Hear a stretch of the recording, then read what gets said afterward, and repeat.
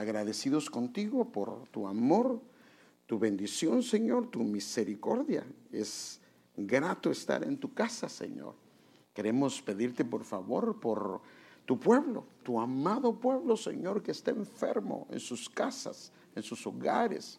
Señor, que los ministres con tu Santo Espíritu. Ministralos, Señor, que venga una unción especial y a través de la Santa Cena, Señor, que venga una liberación y una sanidad preciosa y hermosa. También te suplicamos, Señor, por favor, por la exposición de tu palabra. Danos tu gracia, danos tu favor, danos tu sabiduría, danos la iluminación de tu Santo Espíritu, Señor, para poderla exponer. Por favor, Señor, en el nombre de Jesús lo pedimos, Señor. Amén. Y como sabe, este es un día de recordación y también la Biblia le llama de renovación del pacto. Y hermanos, esta fue una orden muy clara de parte del Señor. Y cuando comenzamos a examinar a la luz de las Escrituras este mandamiento, hermano, encontramos en los evangelios, por decirlo de esta manera, en los evangelios encontramos el nuevo pacto en el contexto de una iglesia, por decirlo de esta manera, judía, porque acuérdense que cuando él hizo su primera cena, no había nadie gentil, toda la iglesia era judía. ¿Estamos claros de eso, va? No había ningún gentil. Toda la primera cena que él celebró, o santa cena que él celebró, o lo que le llamamos santa cena, que es la Pascua, era única y exclusivamente una iglesia gentil. Aquí lo puede ver, esto está en Marcos, está en Lucas, también está en Mateo. Mire que dice, mientras comía tomó pan y habiéndolo bendecido lo partió, se lo dio a ellos y dijo, tomen, esto es mi cuerpo. Entonces, ¿con qué vincula el pan, hermanos? Según esta escritura, con el cuerpo. El pan se vincula con el cuerpo de Cristo. El versículo 23, y tomando una copa, después de haber dado gracias, aunque sabemos que no dice la palabra vino, pero nosotros sabemos que es una copa de vino, se la dio a ellos y todos bebieron de ella. Y les dijo, esta es mi sangre del nuevo pacto que es derramada por muchos. Entonces, ¿con qué relaciona el vino? Con la sangre derramada. Pero también encontramos una recomendación del apóstol Pablo. Usted sabe que él fue el perito arquitecto de la iglesia. Y por decirlo de esta manera, hermano, la unión, él fue el perito arquitecto de la iglesia, pero él celebraba la Santa Cena en otro contexto. Porque ahora a esas alturas estaba la iglesia judía y la iglesia gentil como una sola, porque de ambos hizo un pueblo. Y ahora esto es muy importante notarlo, hermano, porque esto es importantísimo que lo que podamos ver, porque estos son figuras. La Biblia habla mucho por medio de figuras. Entonces déjeme ver este pasaje para que lo podamos relacionar. Ahora, el primero era Jesús única y exclusivamente con judíos. No hay vuelta de hoja. Ahora, esta es el apóstol Pablo, el arquitecto de la iglesia, con judíos y gentiles.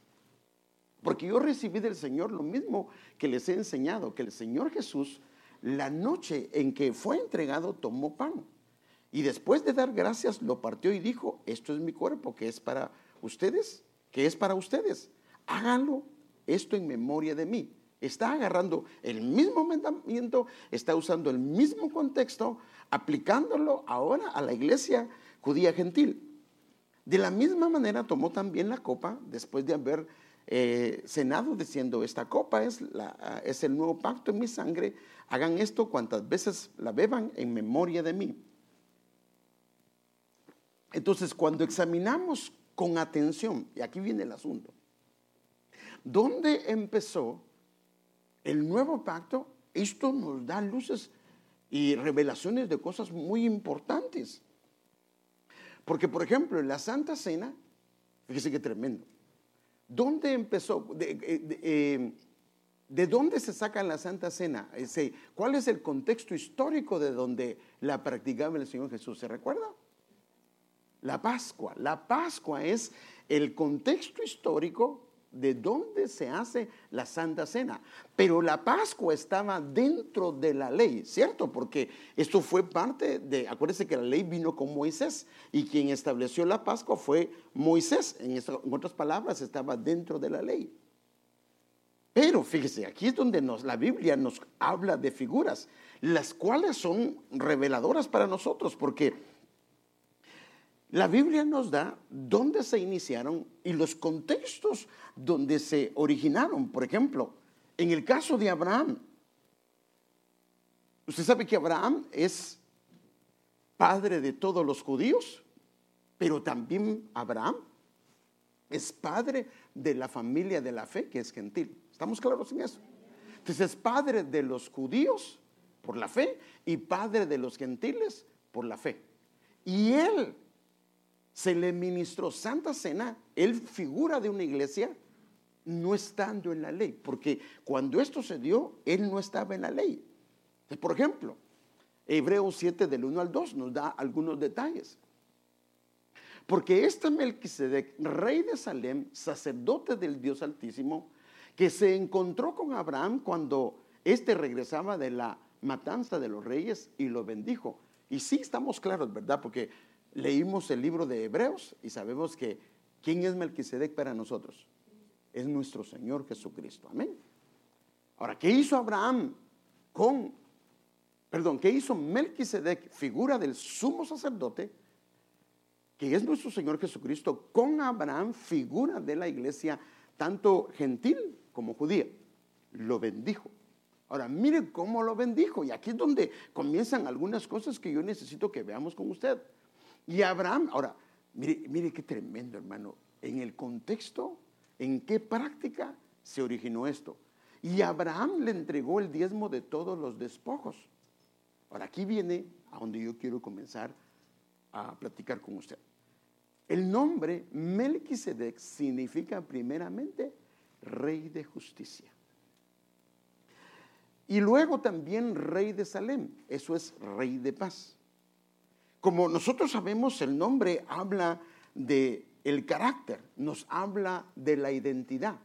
Entonces, cuando la Biblia está hablando de Melquisedec, nos habla que su carácter era de justicia, pero también nos habla de su identidad, que era también de su carácter, que era de paz.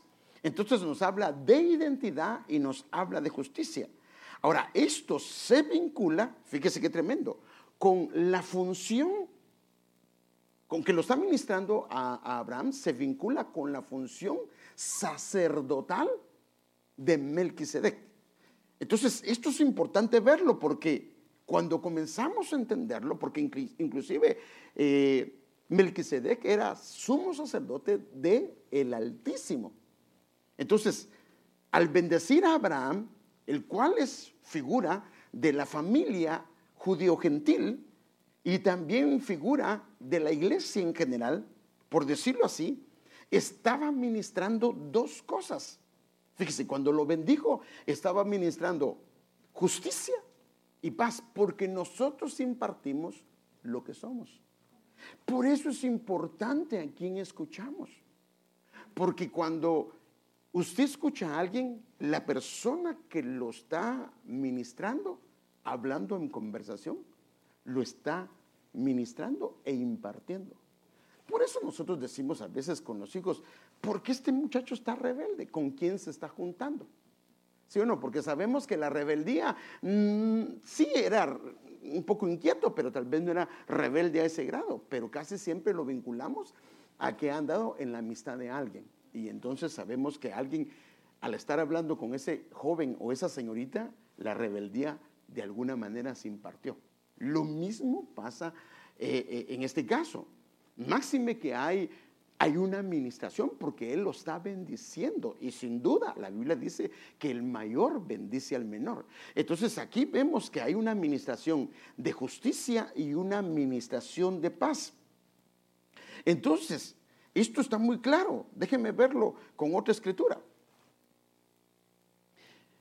Que Melquisedec, fíjese qué tremendo, lo está bendiciendo con justicia y lo está bendiciendo con paz. Pero Melquisedec hace, por decirlo de esta manera, como un acto profético. Y él le da pan y le da vino. Lo está ministrando con lo que él es, pero a la vez le está impartiendo el pan y el vino. Entonces aquí vemos una santa cena antes de la ley, porque cuando esto sucedió no estaba bajo la ley, aún no estaba bajo la ley. Entonces vemos nosotros que aquí hay una administración de pan. Entonces luego se lo voy a mostrar, pero yo creo que el pan, o sea, Melquisedec, significa rey de justicia. El pan está relacionado con la justicia, pero también está relacionado con la sangre. Ahí va a ver cómo se entremezcla esto y que Dios me dé la gracia para podérselo explicar. Y el vino también significa rey de paz. O sea que le ministró con lo que Melquisedec era al bendecir a Abraham, pero también lo bendijo con lo que le impartió a él, pan y vino. O sea que aquí vemos una santa cena antes de la ley de parte de Melquisedec, figura del sumo sacerdote.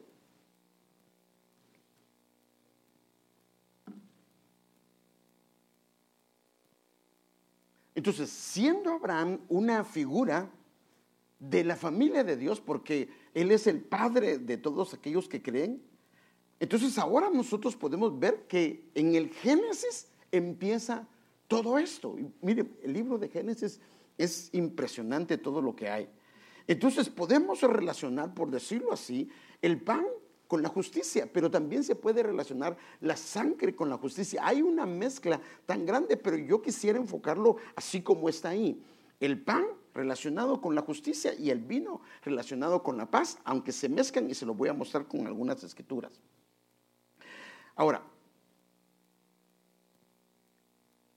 hay algunas cosas por qué se mezclan, pero aún no logro comprenderlo, pero primero Dios lo voy a entender, porque yo solo quisiera darle una tocadita. Estas son cosas muy profundas, hermano, pero ahí va a ver las implicaciones que tiene. Entonces, en base a esto, a la paz y a la justicia, a mí me gustaría tocar este tema. La justicia y la paz se besaron. La justicia y la paz se besaron. O sea que hay un vínculo entre la justicia y la paz. Por eso es que si no hay justicia, no hay paz. Porque la justicia procede, la paz es fruto de la justicia. Y esto es muy importante porque muchas veces no hay justicia en nosotros, no hay paz en nosotros, aunque somos hijos de Dios, porque estamos obrando y operando en injusticia. A veces somos injustos con nuestra esposa, somos injustos con nuestros hijos, somos injustos con la gente con la cual nos relacionamos o hacemos negocio. Yo no digo, hermano, que uno no gane en un negocio, pero hay veces que pareciera como una estafa en lo que se está haciendo. Entonces, es muy importante entender esto, hermano, porque la justicia y la paz se besaron. Lo que está hablando aquí este hombre es que hay una cercanía tan grande. Ahora, estos temas son, hermano, se pueden trabajar separados, pero yo quisiera trabajarlo hoy junto por relación de la Santa Cena. Y créame, hermano, que tengo muchos apuntes y no hallaba ni cómo ordenarlos. Y yo creo que no voy a terminarlo acá. Me gustaría seguirlo, si el Señor me lo permite, el miércoles o no sé, porque también traigo los árboles de justicia y traigo otros temas también ahí arrastrando, ¿verdad? Entonces, el concepto en sí es fácil de entender, pero las implicaciones espirituales son las que yo quiero llevarlo, porque, por decirlo de esta manera, son muy complejos. Hay como un misterio encerrado ahí, y que el Señor nos permita ver algunas pequeñas explicaciones o algunos pequeños plumazos de esto, y que el Señor me permita la gracia para podérselo exponer.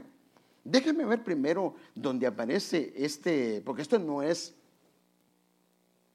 un pensamiento poético, sino este es un versículo bíblico. Déjeme vérselo. Aquí está. Salmo 85 del 10 al 13 en la nueva versión de las Américas. Ahora, mire que viste, la misericordia y la verdad se han encontrado, pero mire la diferencia. O sea que la misericordia y la verdad caminan juntas, pero no pegadas. Caminan paralelas.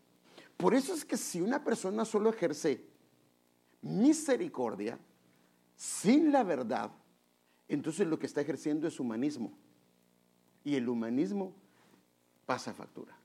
El humanismo, entonces, por ejemplo, no es que soy muy misericordioso y por eso no le quiero decir el problema que tiene.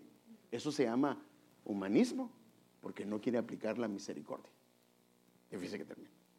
Ahora, ¿qué pasa si la persona solo aplica la verdad y no aplica la misericordia? Entonces el problema de solo aplicar la verdad sin misericordia es que eso se le llama legalismo. Entonces miren los dos extremos. Entonces la iglesia tiene un peligro, puede caer o en el humanismo que, hermano, está reinando en el mundo ahora, o el otro extremo es el legalismo, y ambos extremos le hacen tanto daño a la iglesia, tanto daño a su pueblo, y no es eso. Entonces la misericordia y la verdad deben de caminar paralelos, pero cuando se refiere a la justicia y a la paz, la justicia y la paz se han besado, hay un vínculo mucho más cercano porque una procede de la otra. Aunque se puedan separar, una procede de la otra. Entonces, la justicia y la paz se han besado. Ahora, ¿qué pasa cuando la justicia y la paz se han besado? Entonces, la verdad comienza a brotar de la tierra. Nosotros somos la tierra. Comienza a emerger la verdad de Dios en esta tierra. Y fíjese qué tremendo. Y la justicia, que ahora es Él, comienza a mirar el camino, comienza a mirarnos y a observarnos desde los cielos, porque estamos caminando en sus pasos, estamos caminando en su voluntad. Por eso el Señor le dijo a Abraham: camina delante de mí y sé perfecto. Versículo 12. Ciertamente el Señor hará lo que es bueno y nuestra tierra dará su fruto. Cuando entonces la verdad y la misericordia se comienzan a llevar, no como humanismo separado de la verdad, o no como legalismo separado de la misericordia, y la justicia y la verdad se juntan, entonces nuestra tierra dará su fruto. Dará su fruto. Esa es la promesa de Dios. ¿Y qué hará? La justicia comenzará a caminar delante de Él y pondrá por camino sus pasos. Hermanos, esto es tremendo, hermano. Entonces, de alguna manera hemos hablado de la paz y hemos hablado de la justicia por separado, pero yo quisiera hoy vincularlos por la administración de la Santa Cena. Ahora, déjenme ver otros versículos de cómo la justicia y la paz se involucran y todo el efecto que tiene en el entorno donde nosotros nos movemos. Cuando papá es justo, la paz va a albergar o a morar en el hogar. Cuando papá o mamá o el patrón es injusto, dentro de ese entorno no va a haber paz. Puede haber una paz ficticia. ¿A qué me refiero una paz ficticia? Me refiero, por ejemplo, a que por miedo un hijo o una hija se queda callado, ¿sí o no? Pero dentro de él está que arde en enojo, ¿sí o no? O sea, por eso desde aquel dicho que lo pusieron a aquel niño sentado, dijo, pero en mi corazón estoy parado. Entonces, sí, estaba sentado físicamente, pero en su corazón estaba parado. Entonces, las implicaciones que hay de la justicia pegadito a la paz son tremendas. Y a eso nos llamó el Señor como familias, como un pueblo de Dios. Ahora, fíjese, pues, dentro de una familia debe de estar operando la misericordia y ¿cuál otra?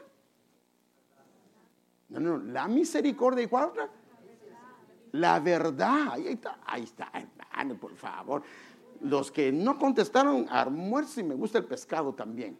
No, son bromas. No, son bromas. Gracias al hermano Marco que ayer me trajo un atolito de elote de Guatemala. Yo sé que le va a dar envidia a algunos de ustedes, pero de la Beverly. Bueno, fíjese. Entonces, si hay misericordia y verdad, porque aquí hay como una, ¿cómo le llamaríamos a esto? Una cuadrimensión de columnas dentro de una casa. Y hay justicia y paz, hermano, lo que se va a dar en ese entorno va a ser tremendo. Déjenme ver algunos versículos para que lo vean. Traigan la paz los montes. Cuando la Biblia habla de los montes, habla de los principales. Puede ser padres, puede ser jefes, puede ser liderazgo.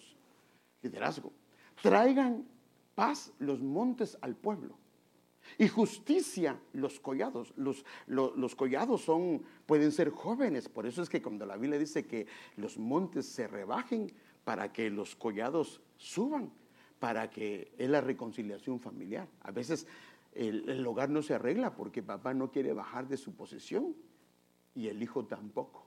Entonces papá tiene que doblegarse, por decir así, para que llene el vacío que el hijo tiene y el hijo pueda subir y puedan haber una justicia y una paz operando en ellos.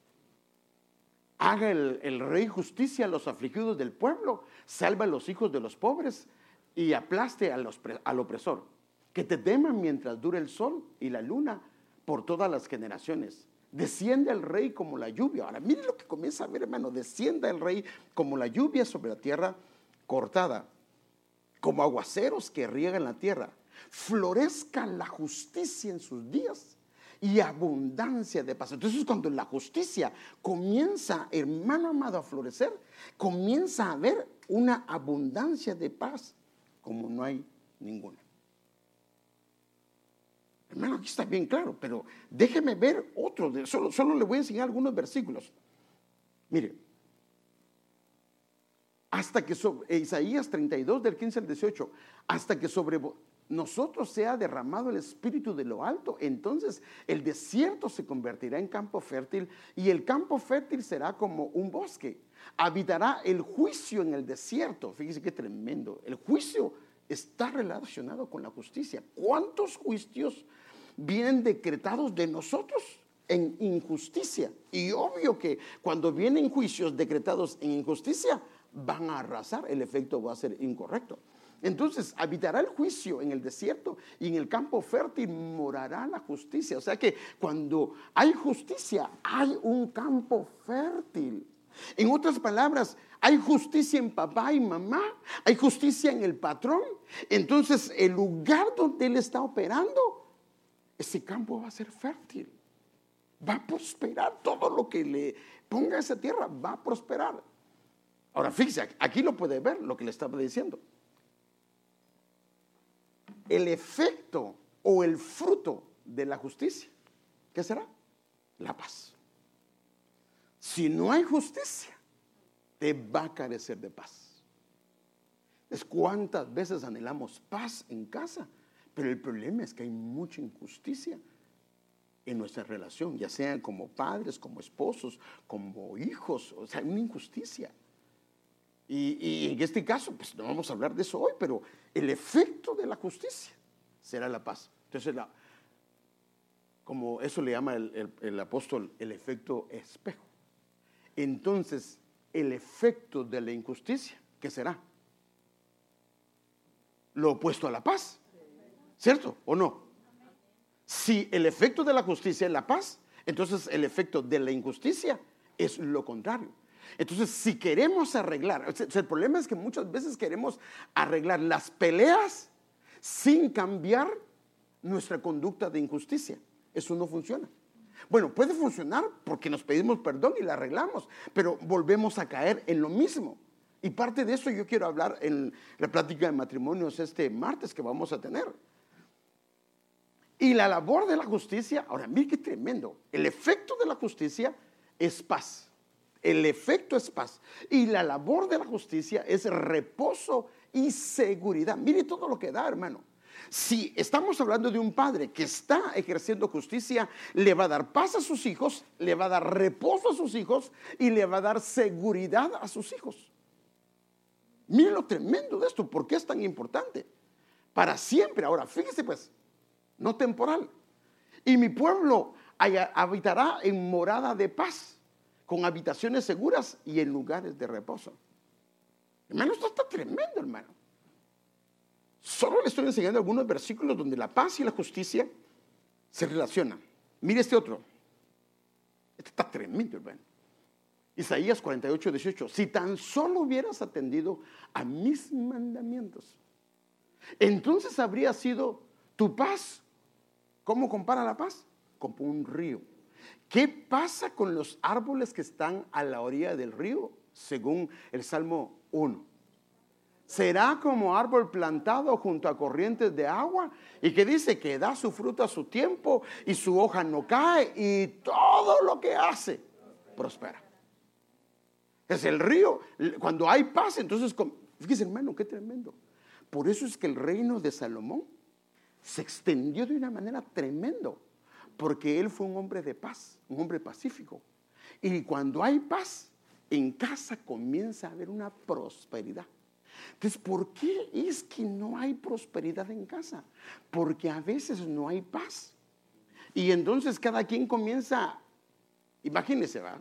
Una mujer que está molesta con su esposo. Y le dice: aguarda ese dinero, por favor, porque nos va a servir y queremos comprar esto. Pero como está brava con él, va al mall y se compra. Y le dice: esto lo agarré en oferta. ¿Qué oferta? De nada. Y cuando viene se comienza a bajar y comienza a hacer gastos que no son prudentes porque está enojada. O él hacia ella. Entonces, la falta de paz se trae abajo la prosperidad de una casa, de un hogar. Por eso es importante que el cimiento se llama justicia. Ahora, la justicia como olas del mar. ¿Qué hacen? Eso ya lo vimos en una ocasión, a ver si usted se recuerda. ¿Qué hacen las olas del mar? Ay, nos mueven así de bonito, hermano, y a veces nos da asca o nos da náusea cuando vamos. No, eso sí se lo hablé. Pero ¿se recuerda que le dije? Y eso quedó grabado en mi corazón. A eso se llama rema, cuando a veces el Señor nos da rema, se nos quedan guardados. ¿Se recuerda? Alguien valiente que no le cobren hoy la comida. Ay, padre, si es una familia de 8, Padre Santo. A ver, ¿se recuerda qué dije? ¿Qué hay a la orilla del mar normalmente? Todo lo sucio. Lo que hacen las olas del mar es que comienzan a limpiar y a sacar la basura. Entonces lo que hacen las olas de la justicia operando en nosotros es que comienza a sacar la basura. Es como olas que comienzan a sacar la basura de nosotros, hermano, para que nos mantengamos limpios delante de Él. Que mire las dos cosas poderosas de la justicia y la paz. Bueno, entonces aquí es donde yo quiero, Padre Santo, comenzar a relacionar esto. Cómo la Biblia relaciona el pan con justicia y el vino con la paz. Como vimos, se puede relacionar de otro, pero déjeme enseñarle. Por ejemplo, mire esto, para que vea cómo se vincula, pero ¿de dónde lo sacamos? Hebreos 5:13, porque todo el que toma solo leche no está acostumbrado a la palabra de justicia, porque es un niño. Entonces, la palabra de Dios, ¿con qué la está relacionando? Justicia, la palabra de justicia. Entonces, la palabra la relaciona con justicia. Pero el asunto que también la justicia, también en la Biblia, y por eso es que es complicado, también se relaciona con la sangre, o sea, que con el vino. ¿Qué has hecho?, le dice el Señor a Caín. Exclamó el Señor desde la tierra. ¿Qué has hecho?, exclamó el Señor. Desde la tierra la sangre de tu hermano reclama justicia. O sea que la sangre también tiene que ver con la justicia. Por eso es que es un poquito complicado, pero yo lo quiero, podemos por supuesto darle vuelta a eso, relacionar el pan con el agua. Se puede relacionar, el pan con el vino, no, el pan con la paz, no, el pan con la justicia, no, ¿con qué lo relacionamos? El pan con la paz y el vino con la justicia, se puede relacionar. Déjenme mostrarle otro para que vea. Mire este. Aún el hombre de mi paz, en quien yo confiaba, el que de mi pan comía. Entonces, en un ambiente de paz, hay pan.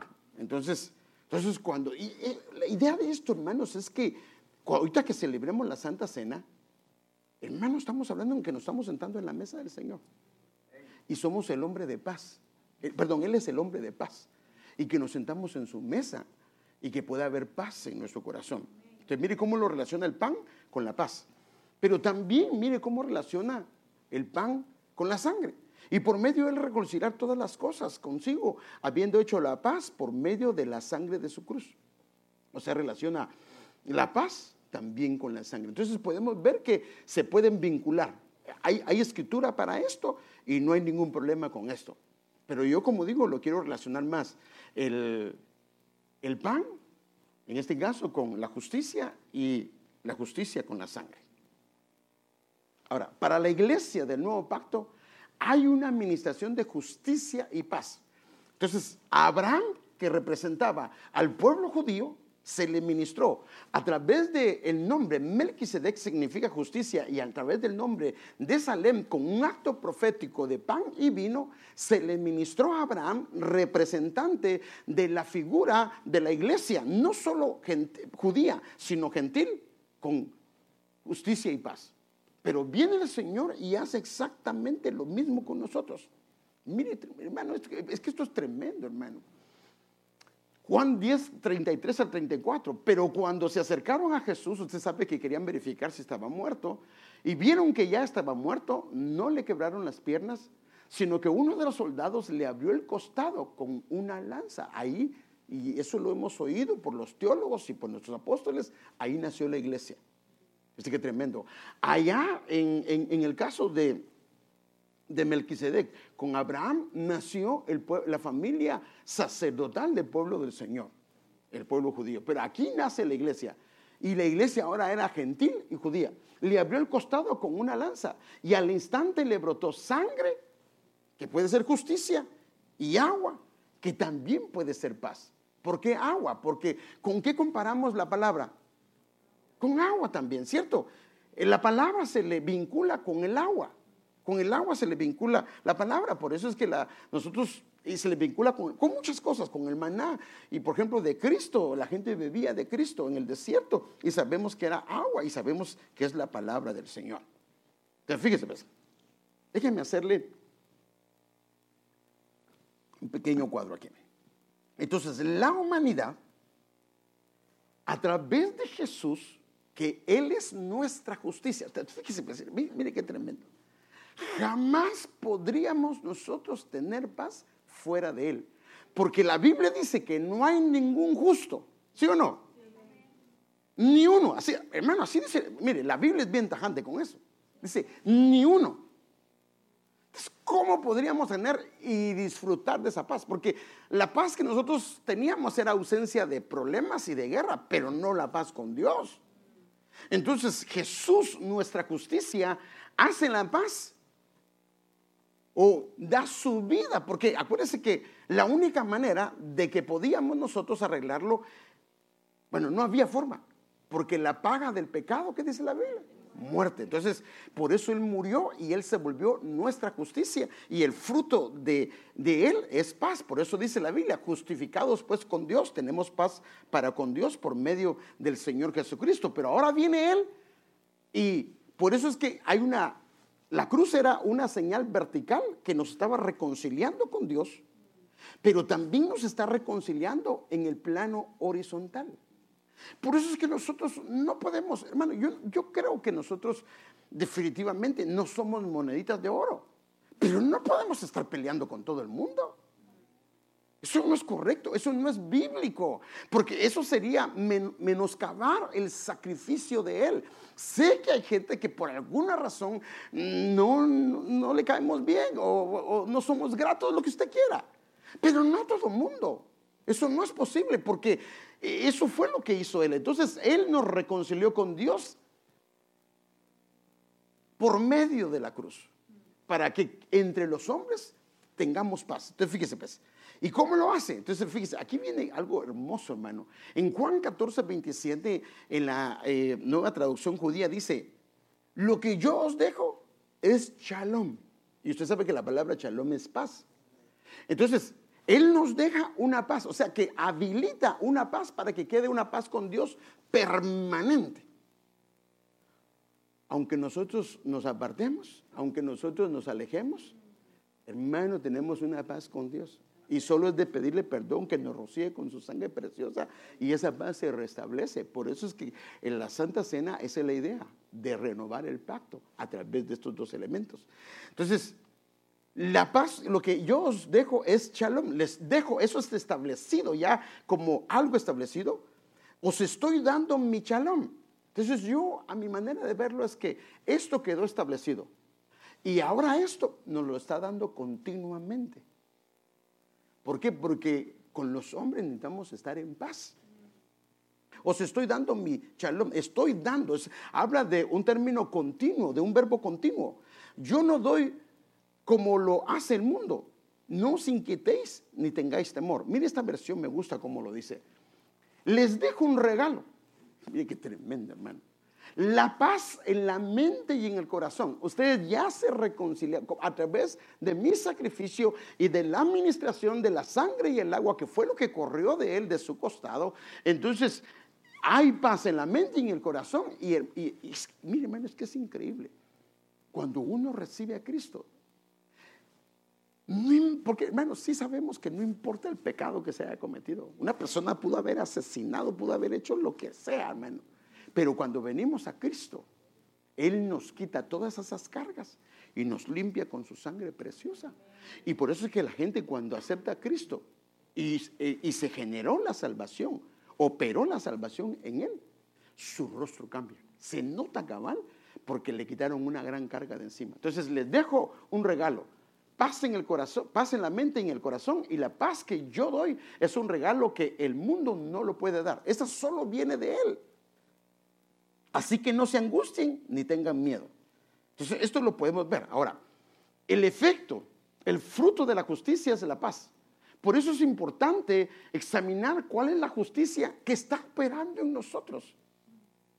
Si no hay paz y pensamos que estamos obrando en justicia, entonces, ¿qué justicia es? No es la de Dios.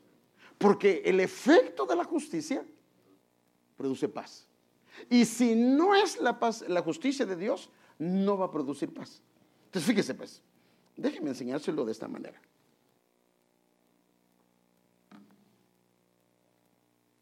Hay una justicia terrenal. Entonces el Señor dice, mi paz os dejo. La primera, mi paz os dejo, es una justicia espiritual que nos reconcilia con Dios, y el fruto es la paz con Dios. No hay vuelta de hoja. Tiene que haber paz, porque la sangre de Cristo cubre todo pecado, limpia todo pecado. Pero ahora el asunto está aquí, que si la justicia es terrenal, Él me manda, me dice, yo te voy a dar mi paz. Os estoy dando mi paz, para que yo haga una justicia con el hombre, y el fruto debe de ser la paz con todos. Por eso la Biblia dice, procurad establecer la paz con todos. Hermano, mire, es tan importante la paz, que la Biblia dice que sin santidad, pero también dice sin paz, nadie verá al Señor. Cuando usted habla ahí habla de la santidad, también habla de la paz. ¿Me lo pueden leer, por favor? Solo que está como un versículo atrás. Pero la paz es importantísimo para ver al Señor. Está en Hebreos, eso está en Hebreos.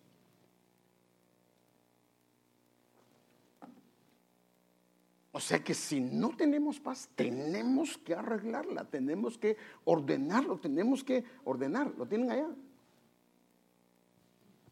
Está en Hebreos 12:14. Buscad la paz con todos y la santidad, sin la cual nadie verá al Señor. ¿Sí o no? Buscad la paz y nosotros solo nos vamos a la santidad. No. Ahí dice la paz y la santidad, sin la cual nadie verá al Señor. Pero ¿cómo podemos tener la paz? ¿O cómo podemos hacer la paz? si no operamos en justicia, pero no la justicia nuestra, sino en la justicia que procede de Él. Por eso es que, hermanos, aquí no podemos más que acudir a Él, porque Él es justicia, Él es nuestra justicia, Él es nuestra paz. Tenemos que acudir a Él. Discúlpeme lo que voy a decir, pero la Biblia inclusive habla que la justicia del hombre es como trapos de inmundicia. Es más, hay una versión que dice es como trapos de menstruo. La justicia del hombre. Porque hay veces, no sabes que estoy siendo justo, hermano, y desde su perspectiva sí, pero no desde la perspectiva de Dios. Y por eso es que no hay paz. Entonces, el sumo sacerdote Melquisedec, el cual era figura, ministró con pan y vino. Y nuestro sumo sacerdote Jesús ministró con sangre, que significa justicia, y con agua.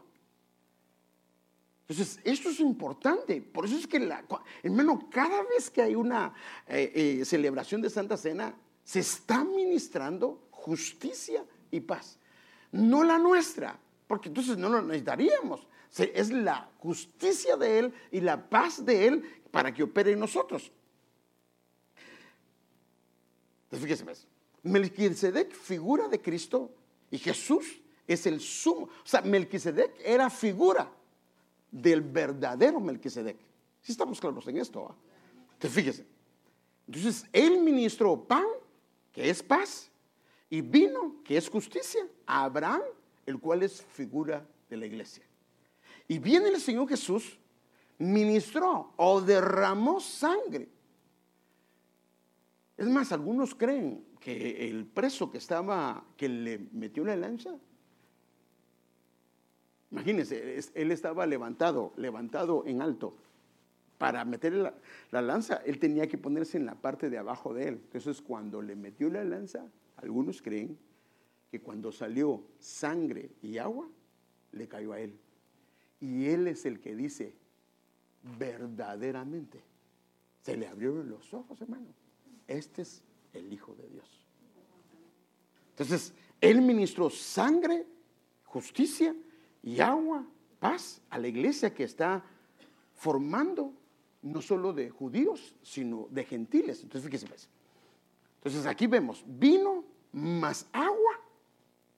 En la Biblia se le llama gozo del Espíritu. Entonces, miren, hermano, todo lo que está implicado. Vino más agua igual a un gozo del Espíritu Santo. Entonces, si hay justicia, si hay la paz del Señor, lo que va a operar en esa casa, lo que va a operar en ese hogar, lo que va a operar en esa persona, va a ser el gozo del Espíritu Santo. Y la Biblia dice que el gozo del Señor es la fortaleza. Déjeme ver si lo tengo aquí ese versículo. Si no, ese es el 20. Si no, me voy a ir al final. Mira, aquí lo puede ver. Porque el reino de Dios no es comida ni bebida, sino que dice, ese es el orden, hermano. Justicia y paz. ¿Y cómo lo cierra, hermano? Lo remata el apóstol. Y gozo en el Espíritu Santo. Pero ese es el orden del Señor. Justicia, paz y gozo del Espíritu Santo. Hablo de la justicia de Él, hablo de la paz de Él, porque la paz de Él es tan poderosa, hermano, es tan poderosa esa paz, que una persona podría estar teniendo problemas serios y Él estar tranquilo. Esa es la paz. ¿No dice la Biblia? Y la paz de Dios guardará vuestros corazones. Otras versiones dice, la paz de Dios cuidará, escoltará tu corazón. No una paz de falta, uno, ojalá que no vaya a pasar aquello, ojalá que no vaya a pasar aquello, ojalá que no vaya a pasar aquello. No, hermano, si en cualquier momento puede pasar algo. El asunto no es eso. Mejor el asunto es que tu corazón tenga paz. Porque aunque pase aquello, estás tranquilo. Pero cuánta gente, hermano, se ha enfermado seriamente a causa que no hay paz en su corazón. Pero esta es la manera como el Señor dice. Entonces debe de haber justicia, debe de haber paz y luego gozo en el Espíritu Santo. Entonces fíjese, déjenme seguir. Entonces en el nuevo pacto, es establecido con justicia y paz impartida. Fíjese qué tremendo, hermano, por el sumo sacerdote Jesús a aquellos que creen en él. Mire, Hebreos 9:14. Mire las dos cosas que hacen la sangre y el agua. Viene una limpieza interna y externa. Es que, hermano, es que esto es impresionante lo que hace el pan y el vino, lo que hace la justicia y la paz de Dios. ¿Cuánto más la sangre de Cristo, que habla de justicia? Quien por el Espíritu Eterno, él mismo se ofreció sin mancha a Dios. Mire lo que hace. Purificará nuestras conciencias de obras muertas para servir al Dios vivo. ¿Cuánta gente anda cargando con culpas del pasado? Hermano, que la culpa no lo deja. Hermano, no se ha expuesto como el Señor dice. Porque la sangre de Jesús, una de las cosas que hace es que nos limpia, hermano amado, nuestras conciencias. No es algo, una lavada de coco. No, va a lo profundo, a las conciencias. Por eso es que una persona, hermano, que ha sido lavado en su conciencia, ya no opera en culpa. Y si ya no opera en culpa, puede moverse libremente en hacer lo que Dios le ha mandado hacer. Ahora, ¿cómo sabemos o cómo nos dice la Biblia que podemos ver que alguien su conciencia está operando de una manera correcta? Para servir al Dios vivo. O sea, que una persona que su conciencia ha sido lavada, una de las cosas que lo atrae es a servirle a su Señor. Porque sabe que para eso fue diseñado. Pero ¿por qué es que hay tanta gente que no le quiere servir? ¿No será que hay un problema? Que la conciencia no está limpia, hay culpabilidad y se siente mal, porque dice, ¿cómo voy a hacer yo esto? Hermanos, ¿cuánto necesitamos? No me va a decir usted que, hermano, es que yo necesito 20 latigazos para que se me perdone el pecado del Señor. Regrese hacia otra iglesia, esta no es la iglesia. No, hermano, nosotros, Él ya pagó, el precio lo pagó, a Él lo latigaron, a Él lo molieron, todo lo hicieron con Él, hermano. Nosotros lo único que tenemos que hacer es, donde estamos, decirle, perdóname, arrepentirnos, Señor, rocíame con la sangre. Y en ese momento somos perdonados y nuestra conciencia. Pero mire el agua, lo que hace. Entonces, Él ministró, de su costado salió sangre y agua. Ahora mire lo que hace el agua. Acerquémonos con corazón sincero, en plena certidumbre de fe, teniendo nuestro corazón purificado de mala conciencia, ya purificado de mal. La primera administración viene de adentro, porque hay mucha gente que se quiere limpiar de afuera, pero no de adentro. Y si solo se limpia de afuera, pero no de adentro, entonces se vuelven como los fariseos, que la Biblia dice que eran blanqueaditos, bien bonitos, el nicho bien chilero, y por dentro eran sepulcros blanqueados. Así dice la Biblia. Entonces, tiene que ser la administración, debe venir adentro.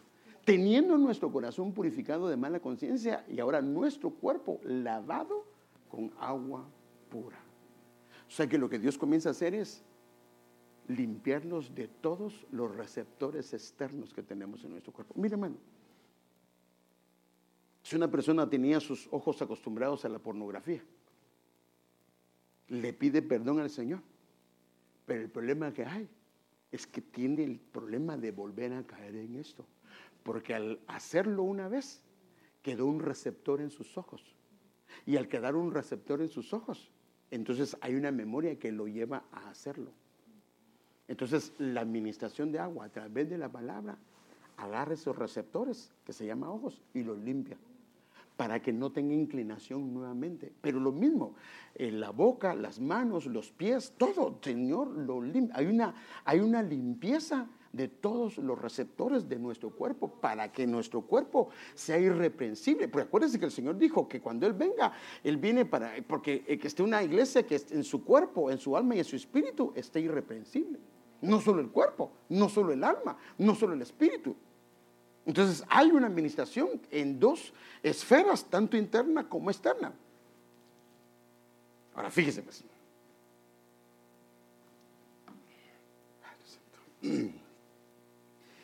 el agua convertida en vino. Entonces aquí, mire, aquí yo lo quiero llevar a otro, porque esto lo conoce usted, esto no es algo que desconozca.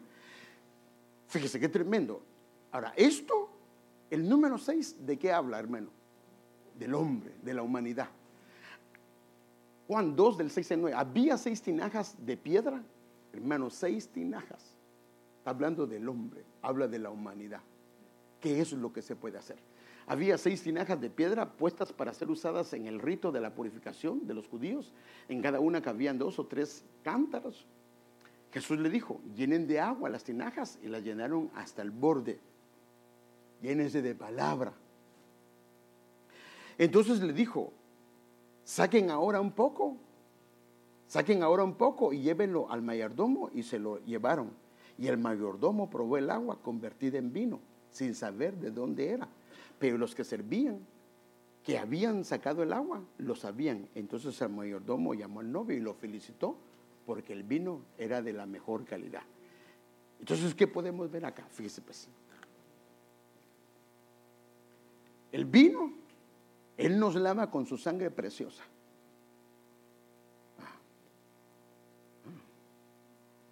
Él nos lava con su sangre preciosa. La justicia de Él viene sobre nosotros. Y la paz de Él comienza a gobernar nuestro corazón. Y ahora, a través del agua, que es su palabra, comenzamos a ser ministrados con la sangre del Señor. Y comenzamos a ser ministrados con la sangre del Señor y con la palabra. Y al ser ministrados de esta manera, esto es convertido en vino. Y esto es figura del gozo del Espíritu Santo. Ahora, note esto, hermano. Somos ministrados con la justicia, con la sangre del Señor. Somos ministrados con el agua de la palabra. Al estarlo haciendo, esa agua se va a convertir en vino. Y al convertirse en vino, otra vez el mismo resultado. Viene un gozo, porque el vino es figura del gozo. Amén. El vino es figura del gozo. Pero aquí hay otro asunto. Entonces, esta es la administración de Jesús. Pero en esta parte de acá, hijos de Dios que han sido ministrados con la justicia de Él, que han recibido la palabra de Él, y que en vez de convertirse, fíjese pues, se puede convertir el agua en sangre en vez de vino, porque entonces comienza a aplicar su propia justicia. O no se convierte en sangre, en vino, perdón. Entonces el problema que tiene es que puede comenzar a aplicar su propia justicia. Y al aplicar su propia justicia, lo que va a pasar es que va a traer heridas y sufrimiento. Hay un versículo en Romanos, pero si me lo pueden buscar en la versión Pechita, pero dice: no os venguéis vosotros mismos, sino dejad lugar a la ira de Dios. Pero si me pueden leer la versión Pechita, se los agradecería, porque ahí lo que dice es bien impresionante. Entonces, hay cristianos que están con la justicia de Él, leen la palabra del Señor, pero en vez de convertirse en vino, que es el gozo, se convierten en sangre y comienza a aplicar su propia justicia. Por eso les decía yo que si no está la misericordia juntamente con la verdad, el problema que hay es que se llama legalismo, y ellos o ellas comienzan a hacer mucho daño. Comienzan a aplicar su propia justicia humana, y lo que van a traer es heridas y sufrimiento en vez de traer gozo. ¿Lo tienen? Pero en la versión Pechita, si lo tienen, por favor. Ok. Amén. Dice: amados míos, nunca se vengan ustedes mismos, sino den lugar a la ira de Dios, porque escrito está: si no te haces justicia por ti mismo, yo te haré justicia, dice Dios.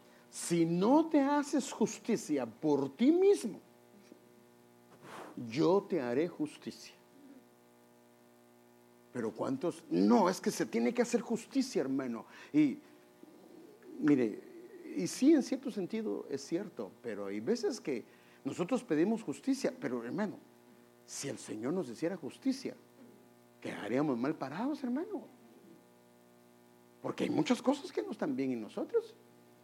Entonces, a veces nosotros queremos, como aquel hombre que le perdonaron 10,000 talentos y él no quiso perdonar 100 denarios. Nos pasa eso. Entonces, a veces nosotros decimos que se me haga justicia con lo que él me hizo, pero el Señor me está haciendo justicia a mí de muchas cosas. Entonces yo debería de extender en misericordia hacia esa persona. Ahora, mire lo importante de aplicar esto, hermano. Déjenme que lo voy a comenzar a llevar un poquito rápido porque tengo que ministrar. Entonces Abraham fue ministrado y recibió estas dos ministraciones, la justicia y la paz. Y Melquisedec, rey de Salem, sacó pan y vino. Ahí está claro, hermano.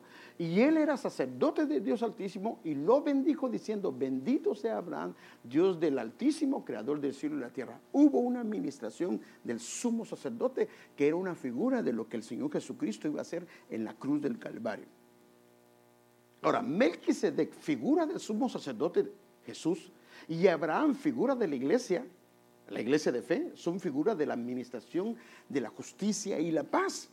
Entonces, fíjese, pues, déjenme ver este versículo, hermano, porque siempre, escuche bien, hermano, por favor.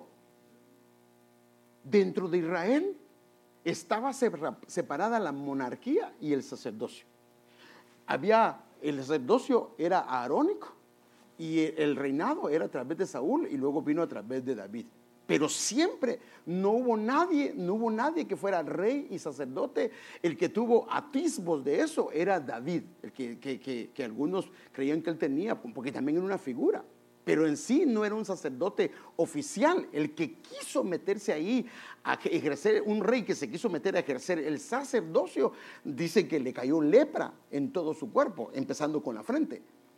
Pero en el caso del Señor Jesús, hay una reconciliación. Por eso es que es importantísimo, hermano, una armonía entre lo que es la justicia y la paz. En otras palabras, hay una armonía entre lo que es el reinado y el sacerdocio. Y por eso dijo el Señor de los ejércitos celestiales, declara: este es el hombre llamado la rama. En otras versiones se llama el renuevo o el retoño. Él echará ramas desde donde está y construirá el templo del Señor. Ahora, fíjese, pues, él va a edificar el templo, pero va a echar brotes, va a echar ramas, que somos nosotros. Entonces se recibirá el honor real. Ahora, mire qué es lo que va a recibir. Y desde su trono gobernará como rey. Ahora será rey. Y también desde su trono servirá como sacerdote. Y habrá armonía perfecta entre los dos oficios. O sea que los dos oficios que se le dieron a él fue el de rey y de sacerdote. O sea, los dos oficios que se le dieron a él fue el de justicia y de paz. Por eso él dijo: mi paz os dejo, mi paz os doy. Hermanos, esto es tremendo, hermano. Fíjese, pues. Mire aquí. Esto se puede comparar inclusive con el atrio. El atrio es donde el sol le pega. Usted sabe que el atrio es la parte donde le pega el sol. En el lugar santo y el lugar santísimo no pega el sol. Esto ya lo hemos visto, por eso no lo repito, pero si tienen alguna duda se puede acercar con alguno de los maestros, porque ellos le pueden explicar, o conmigo también, con respecto al tabernáculo, porque el tabernáculo lo usamos bastante, porque esto nos lo han enseñado. Entonces, en el atrio es como el sol, ¿verdad? Se es ministrado la justicia y la paz. Pero una persona puede ser un creyente que ha recibido, cuando el sol de justicia le alumbró, la justicia y la paz. Pero Dios no quiere que quede ahí, porque debe de haber una progresión en él o en ella. Y entonces lo que tiene que hacer es seguir adelante. Y entonces el siguiente paso es el siguiente, que debe de entrar al lugar santo. Y ahí se convierte en un portador de justicia y de paz. Ahora, fíjese, pues qué tremendo. En uno es ministrado con la paz y la justicia de él. En el lugar santo se vuelve un portador de paz y de justicia. Pero en el lugar santísimo se vuelve justicia y paz. Así como la revelación, así como la luz. Una persona en el atrio recibe la luz En el lugar santo se vuelve un portador de la luz. Y en el lugar santísimo se vuelve luz. Vosotros sois la luz del mundo. Él llama a las cosas que no son como si fueran. Nos llama así. Deberíamos de convertirnos en luz. Ahora, ¿qué es la diferencia cuando una persona se convierte en luz? Que cuando falla, la gente lo comienza a señalar. Es que todos me critican. No, es que es luz. Y por eso la gente se va, porque la tendencia de la gente es que cuando está en tinieblas y ven una luz, sus ojos se enfocan ahí y rápido se fijan los que están en tinieblas no se fijan en nada, pero entre ellos mismos, pero cuando hay una luz se fijan en todo lo que pasa en esa luz. Entonces, ¿dónde se pueden colocar en el tabernáculo la justicia, el paz y el gozo? Y mire, y esto es impresionante, hermano, porque vimos el reino de Dios no es comida ni bebida, sino justicia, paz y gozo en el Espíritu Santo. Entonces, ¿por qué nos está invitando a quedarnos a comer, hermano? No, porque también la Biblia dice que debe haber coinonía, amén. Pero en sí, la prioridad del reino es justicia, paz y gozo. Ahora, fíjense, como eso lo oí del apóstol hace poco. En el atrio está la justicia. Dice que tremendo, hermano. Que es ministrada de parte del Señor. Pero en el lugar santo se puede colocar la paz, o sea, dentro del alma. Ay, qué tremendo. Por eso es que mi paz os dejo, mi paz os doy, en tu cuerpo y en tu alma. Y entonces, ¿qué va a haber? Donde está el espíritu, gozo. Porque hay una diferencia entre la alegría y el gozo. La alegría es del alma, pero el gozo es del espíritu. Y cuando el gozo está en el espíritu, las cosas exteriores no se lo pueden quitar. Lo que pasa, puede estar mal, puede sentirse, mi hermano, es la única manera de entender a Job. Hermano, si nosotros, que dice que nos subieron el agua, ¿y cómo nos ponemos? Sentimos que el mundo se nos va a caer. Hermano, ¿y si nos pasara lo que le pasó a Job? Primero le vienen a decir que se había muerto, creo que, no sé si el orden, pero todos sus animales. Luego que se murió no sé quién, y luego los hijos, hermano, 3 cosas de un solo. Y de su boca, no le dijo absolutamente nada incorrecto a Dios. La única manera de entenderlo es que la justicia y la paz de Dios estaban gobernando en su corazón. Entonces, la administración de la Santa Cena va más allá de un acto. ¿Por qué dijo el Señor? Cuantas veces la hagan, háganlo. Y recuérdense de mí. Recuérdense de mí. Porque allí en la cruz, Él salió sangre y agua, pan y vino, justicia y paz. El Señor no quiere que nosotros andemos turbados. Hoy hablaba el Señor algo de eso. No quiere que andemos turbados, hermano, pero es que tengo problemas. No, está bien si tienes problemas, pero se resuelven. ¿Cómo se resuelven los problemas mejor? ¿Atribulado o en paz? En paz. ¿Cuántas decisiones malas tomamos cuando hay turbación, sí o no? En turbación uno toma decisiones totalmente incorrectas, pero cuando está en paz puede analizar la situación. A veces la solución está tan cerca, pero la turbación no lo deja. Entonces el Señor quiere que nosotros seamos ministrados, y por eso dejó el vino y el pan para ministrarnos con justicia y paz. Y si le hemos perdido, hermano, tenemos que venir hoy a la mesa del Señor y decirle: Señor, ayúdame, yo quiero vivir mi vida con gozo. Hermano, qué hermoso es cuando todo lo que haces estás feliz. ¿Estás feliz? ¿O no le gusta estar feliz? No, hermano, a mí eso me cae mal, que se anden riendo, pelando los dientes. Ay, hermano, no. Tan bonita que es la gente alegre, ¿verdad, hermanos? Sé que a veces se pasan, pero son alegres. Son alegres. Son alegres, hermano. La gente alegre, hermano, mejora un ambiente. Inclusive uno puede tomar las noticias malas. Si está su corazón tranquilo, hasta se puede reír de las cosas, hermano. ¿Sí o no? ¿Y qué pasa? Ve las cosas diferentes. Porque la justicia, que es Dios, mira desde los cielos, y de la tierra brota la verdad. Entonces yo quisiera que con este entendimiento, porque voy a seguir hablando de esto, pero con este entendimiento de lo que es la Santa Cena, que hoy seamos ministrados, hermano. Que hoy arreglemos cuentas, y si tenemos algún problema en nuestro corazón, algún problema con nuestros hermanos o nuestras hermanas, pasen por favor los hermanos que ministran la Santa Cena, o que sirven, perdón, que puedan pasar. Hermano, hay un poder. No lo cantamos, hermano, ese canto que dice: hay poder en la sangre de Jesús.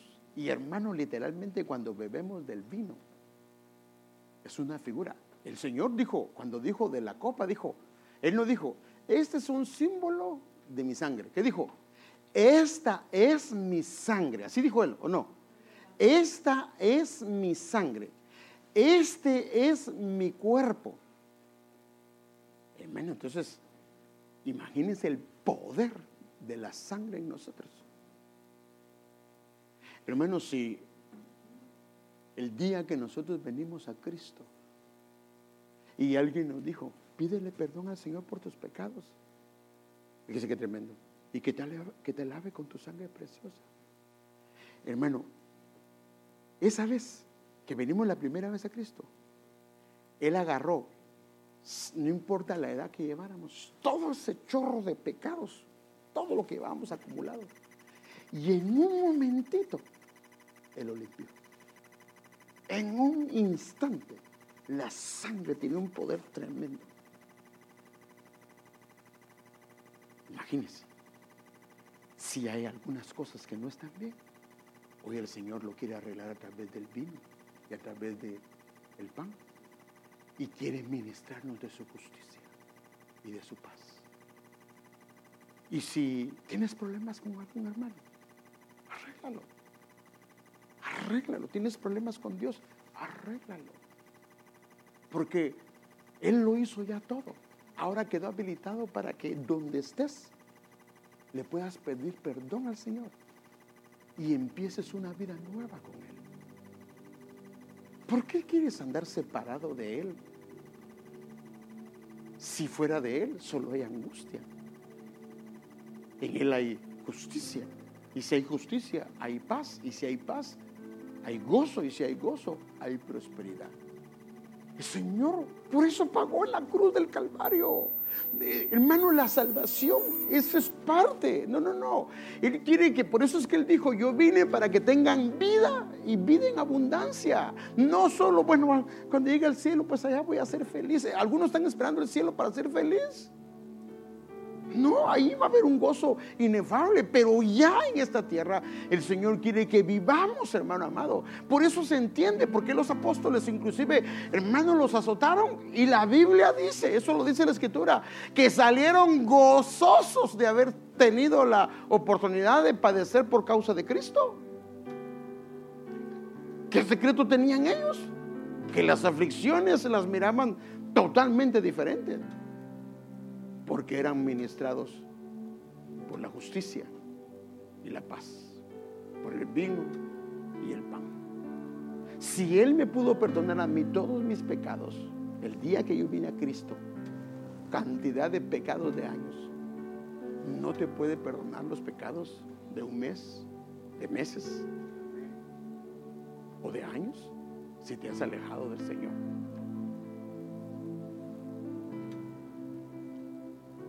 Mire la dicha que tenemos aquellos que nos hemos dejado ministrar del costado del Señor, de la sangre y el agua. Yo quiero pedirle un favor ahorita, que incline su rostro. Por favor, incline su rostro. Y si alguno de los que están acá no han recibido al Señor Jesús y hoy quiere recibirlo como su único y suficiente Salvador, y que el Señor lo pueda lavar con su sangre y darle esa paz que tanto ha anhelado, yo lo invito, ahí donde está, levante su manita y diga, yo quiero recibir al Señor. yo quiero recibir al Señor Jesús y quiero que la sangre de Él me limpie. Pero yo no quiero que sea forzado, sino que sea voluntario. Lo que le he mostrado es los beneficios de la sangre, los beneficios del pan y el vino. Hermano, nunca antes alguien nos había dado tanto por nada. Amén. Acérquese uno de los hermanos con la hermana, por favor.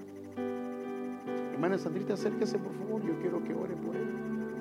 Ahí, bajita la voz y que pueda repetir para que le pida perdón al Señor y le abra su corazón. Pero cierren sus ojos los demás. Ahora, ¿hay alguien dentro de la iglesia que se ha apartado del Señor? ¿Se ha alejado de Él? Yo quiero que ahí donde está levante su manita y le diga: Señor, perdóname. Levante su manita y vamos a orar por usted, para que hoy el Señor pueda perdonarlo, limpiarlo con su sangre, y esa paz anhelada venga y ministre su corazón. A los que nos están viendo también a través de las redes, ahí donde estás tú puedes recibir al Señor. Ahí donde estás tú puedes reconciliarte con Dios.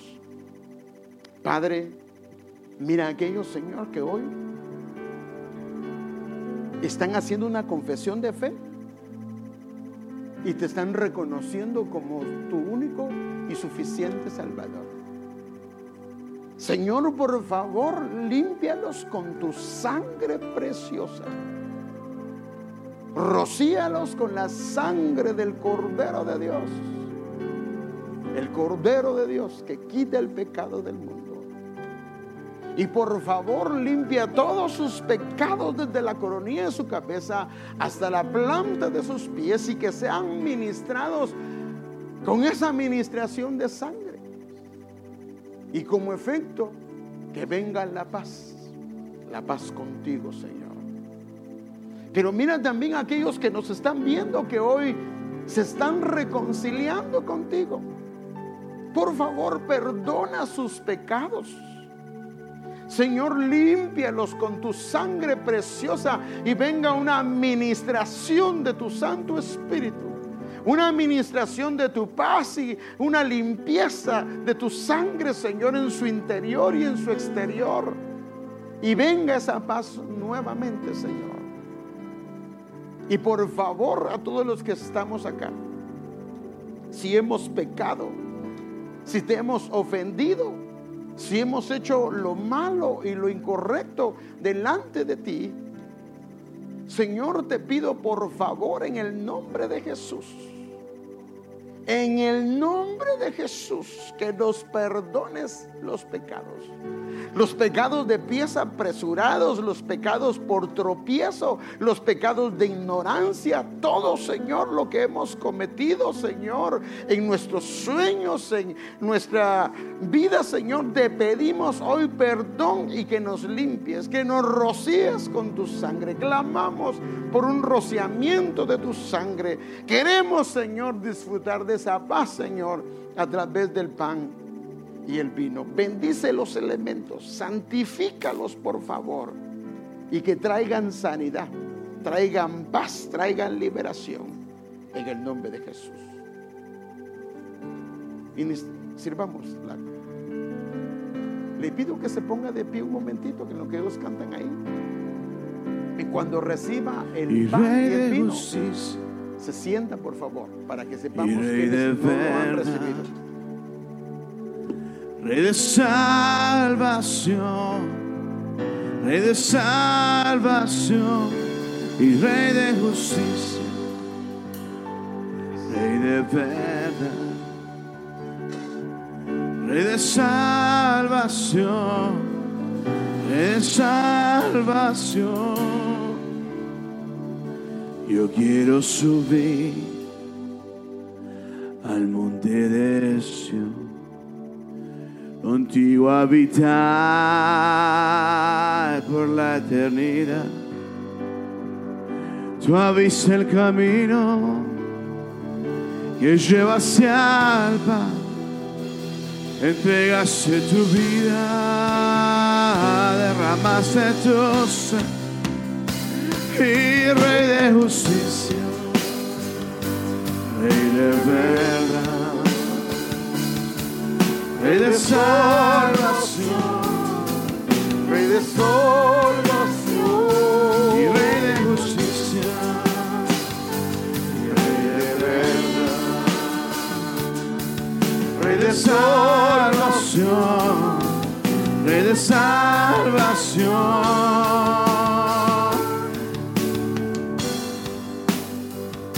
Marcaste la historia con tu salvación, quitando el pecado que nos separó.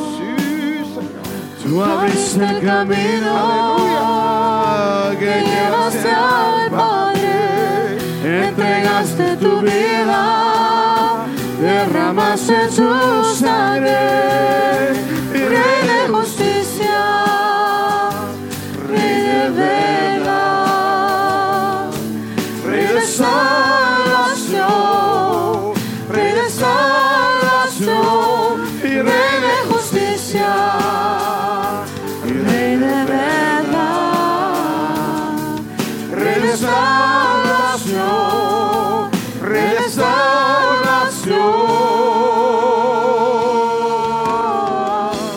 Establece tu reino en nuestras vidas.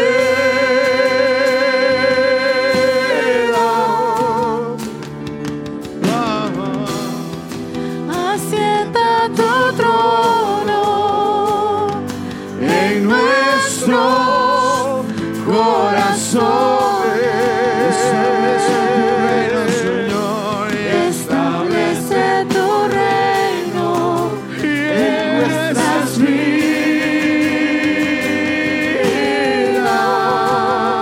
aleluya. Asienta tu trono en nuestros corazones.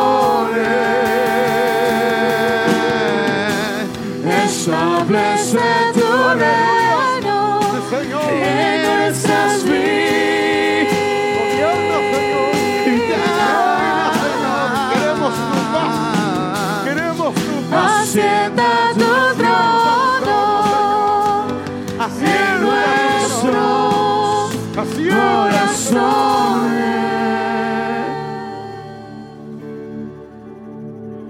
Tú abriste el camino que lleva hacia el Padre, y entregaste tu vida y derramaste tu sangre. Tú abriste el camino que lleva hacia el Padre, y entregaste tu vida, derramaste tu sangre. Tú abriste el camino que lleva hacia el Padre, y entregaste tu vida, derramaste tu